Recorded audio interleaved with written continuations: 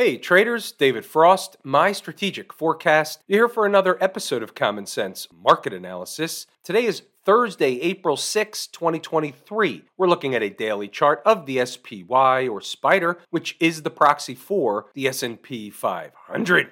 What do we have on the docket today? The first thing we have on the docket is the fact that this is the last day of the trading week. Markets are closed on Friday for the Good Friday holiday.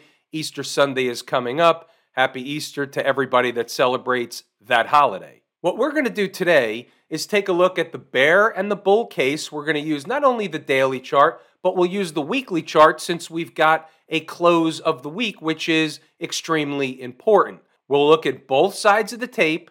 You'll have an understanding of where the market remains bullish and where it gets bearish if it should drop into next week. We're going to take a look around the horn at a couple of things that are under the covers of the market. What's the first thing that jumps off the page at me on the daily chart is the fact that we had a floater type of situation into the 3-day holiday weekend. That happens a lot. I talked about it this morning inside the numbers, talked about it in the live room. I bet everybody in the live room a nickel that while the market was down this morning, they would finish positive on the day. Everybody owes me a nickel. We know this. As long as they're above the neckline of the inverse head and shoulders pattern that we've had our eye on as it was triggering above the neckline, and as long as that remains the case, there is a target for the completion. They don't have to do it, but it's on the table. There's a target for completion to the north side of the inverse head and shoulders pattern. Where is that target? Well, let's look at the weekly chart to get a better view. Very simply, and the target is in here, you've got a breakdown candle high over here that coincides with the 100 period moving average right around 420. You have a gap right above that. Officially, the gap is at 422.14. So right in that neck of the woods, that neighborhood is the target for the inverse head and shoulders pattern. Maybe they go a little higher, maybe they come up short, but that's the prevailing wisdom target if this were to go to completion. You'll find some overhead resistance up in that neck of the woods if they should get there sooner than later. Let's look at something else back to the daily chart. Now, if the market should fall, we had our eye on this breakup candle low. 404.50 is the exact number. There's also a gap under here, so we'll call it 404.50 down to, let's just say 404 for argument's sake. Anything below there, if they should get below there intraday, that's one thing, but if they should close below there and stay below there, that changes the complexion of the tape. That opens the door for a test of the neckline if they can get below the 50-period moving average, and that changes the entire makeup of the tape. Not to say they can't test the neckline and go back up, but it's not the same situation as it stands today should they be down there. By the way, on the north side, there's stuff before you get to 420, give or take. There's 415. There's a pivot high over here. There's a lot of overhead resistance at this place, in this zone, around this area. We talked about this a couple of times this week already. Just because we have a down day or a down 2 days doesn't mean the market's collapsing. It's a pullback in an uptrend until it's not. That's the mindset that you need to have when looking at the tape.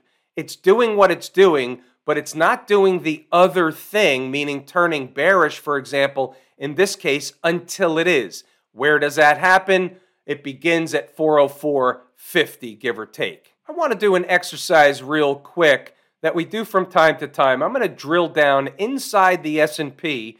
I want to take a look at some sectors so that we can get an idea from a longer-term perspective where they are in the charts, what's lagging, what's not. Is it giving us a tell? Is there sector rotation? What's the story under the covers? Energy, for example, using the XLE, if they can recapture this 20-period moving average on the weekly chart, which they tried to do this week but couldn't get her done, they have to clear this breakdown candle high. If they can do that, It's back to the trend is your friend until she throws your shit out the window above all the moving averages, and it opens the door for a test of 90 and maybe higher.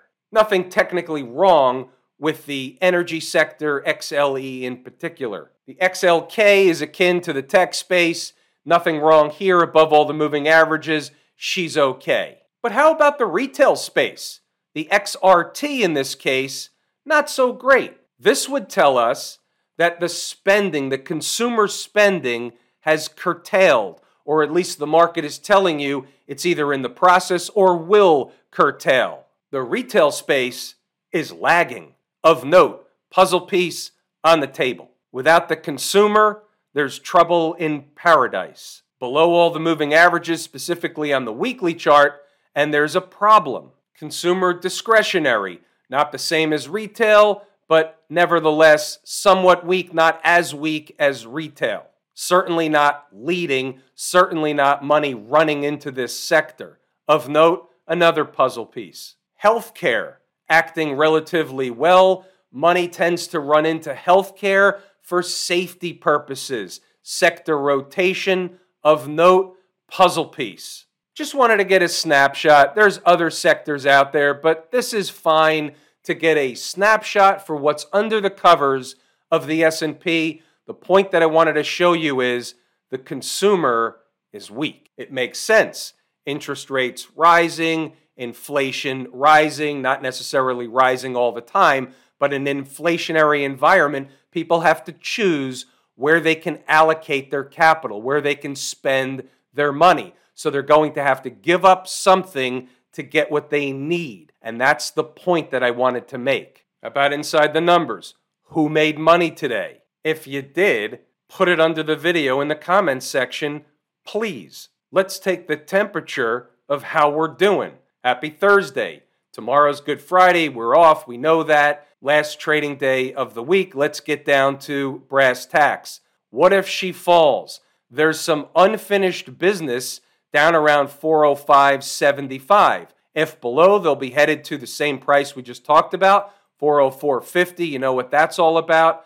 How about a positive open and a bull control tape? Where would they go? The spot around 408.85 or so is important. It's overhead resistance. 0 dark 30. That's when these notes are put up on the board. We think better in pictures. Right of the vertical is today's activity. Down low, 405.75. That was your unfinished business. And up here, 408.85 or so. That's your overhead resistance. 0 dark 30.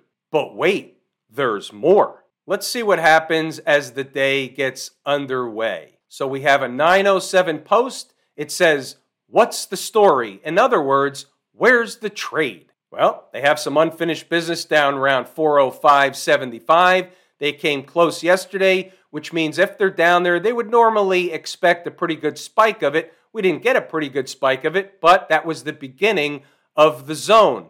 It's a zone of support between 405.75 and 404.50 for a bounce back in the other direction. The other side of it didn't happen, but you can read the notes, go back to the chart, and double check the work. Things will get increasingly quiet throughout the day, which they did, leading into the 3-day holiday weekend. Back of mind is some kind of floater after the morning rush. That's my nickel, finishing positive on the day. Pause the video, read the notes, go back to the chart to double check the work.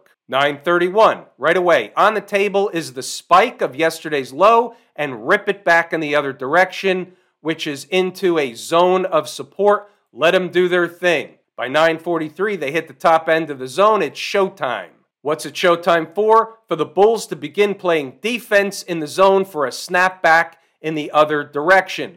On the way back up, you have some resistance points and all that stuff. And what happened was pretty obvious. Traders inside the numbers, traders in the live room. They had a very nice end of the week. That was a fantastic trade. They came back for a little higher low retest and took off for the rest of the day.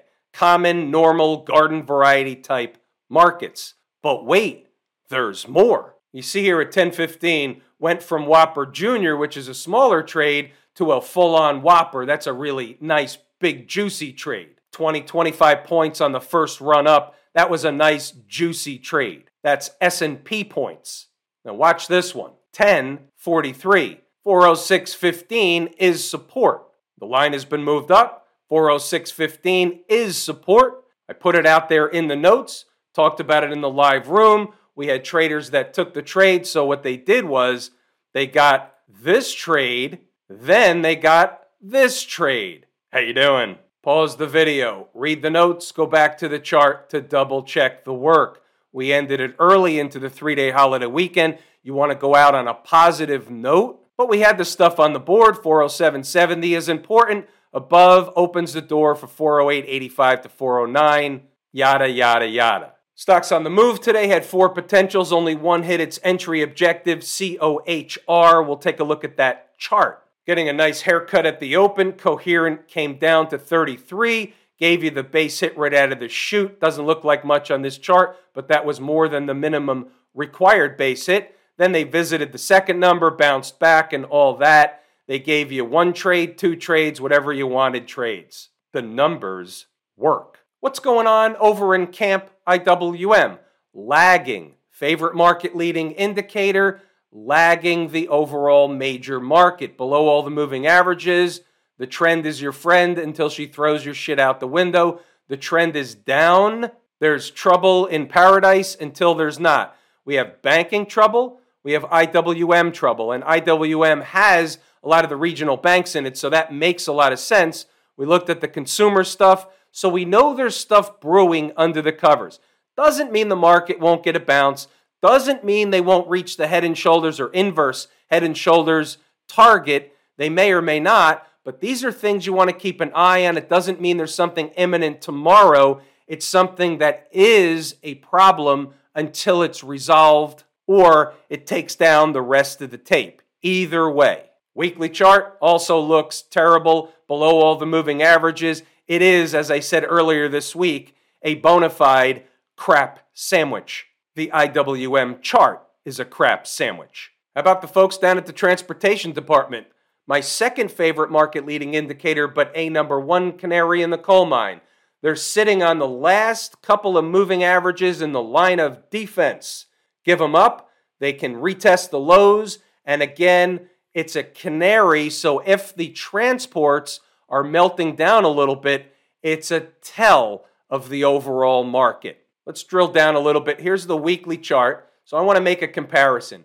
Here is February 3rd, and look where the chart is relative to February 3rd. Here's a chart back in the S&P. Here's February 3rd, the week of February 3rd, and look where we are in the chart. It's different than the transports.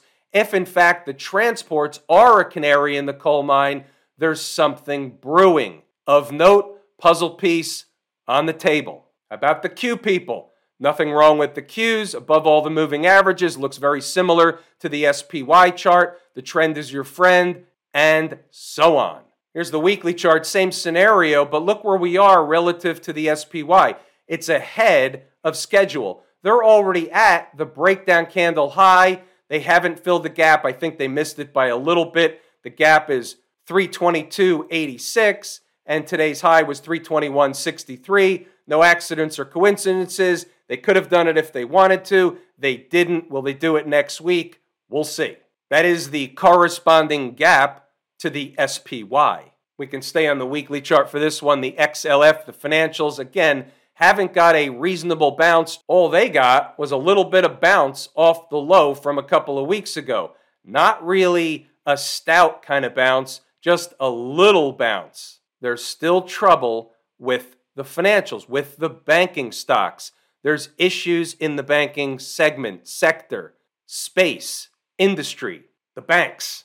They always get themselves into trouble. About smash mouth, the Philadelphia Semiconductor Index. Pullback from the highs, remaining above all the moving averages. It's a pullback until it's not. They start giving up this pivot low here at 246.43. It opens the door down to 240, give or take. We talked about it last night. There's really no change. I have a target of 265.40, give or take. They haven't got there yet. They could have got there last week. They could have got there this week. Maybe it's not the ultimate target. It is a target. It's an important place, but maybe they have designs of going higher. As long as they're above 240, that's on the table. Have I told you how much I appreciate each and every one of you? Without you, these videos are not possible. That is true and accurate information. We're pulling the ripcord here today. I am David Frost, my strategic forecast. Thanks again for tuning in to another episode of Common Sense Market Analysis.